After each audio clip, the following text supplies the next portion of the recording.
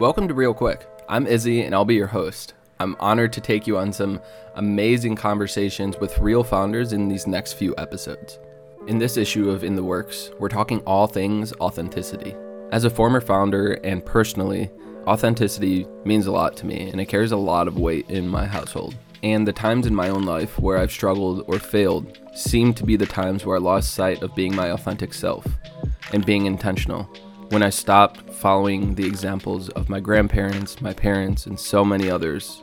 When the In the Works team decided that this issue would be all things authenticity, I did a little research and decided to read up on what makes someone an authentic leader. And I landed on these 4 traits: confidence, self-awareness, transparency, and consistency. Instead of looking for founders that had every single trait, I decided to break up the episodes and talk with founders about an individual trait and how they've mastered them and what it's meant for their business. So in this issue of Real Quick, you'll hear from Shelly Bell of Black Girl Ventures. I have always been the employee that was the one that says what everybody's thinking.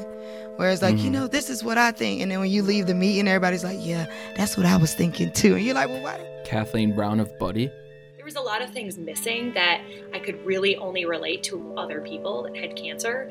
And in my experience, I found that regardless of when you were diagnosed with cancer, there's always a need for mental and emotional support. And it's so much easier when you feel empowered to open up and talk to people about what you're going through. Kelly Cambry of Blue Studios. Some may, in order to create a safer environment, might create too sterile of an environment where people are limited and they really can't effectively be their best selves.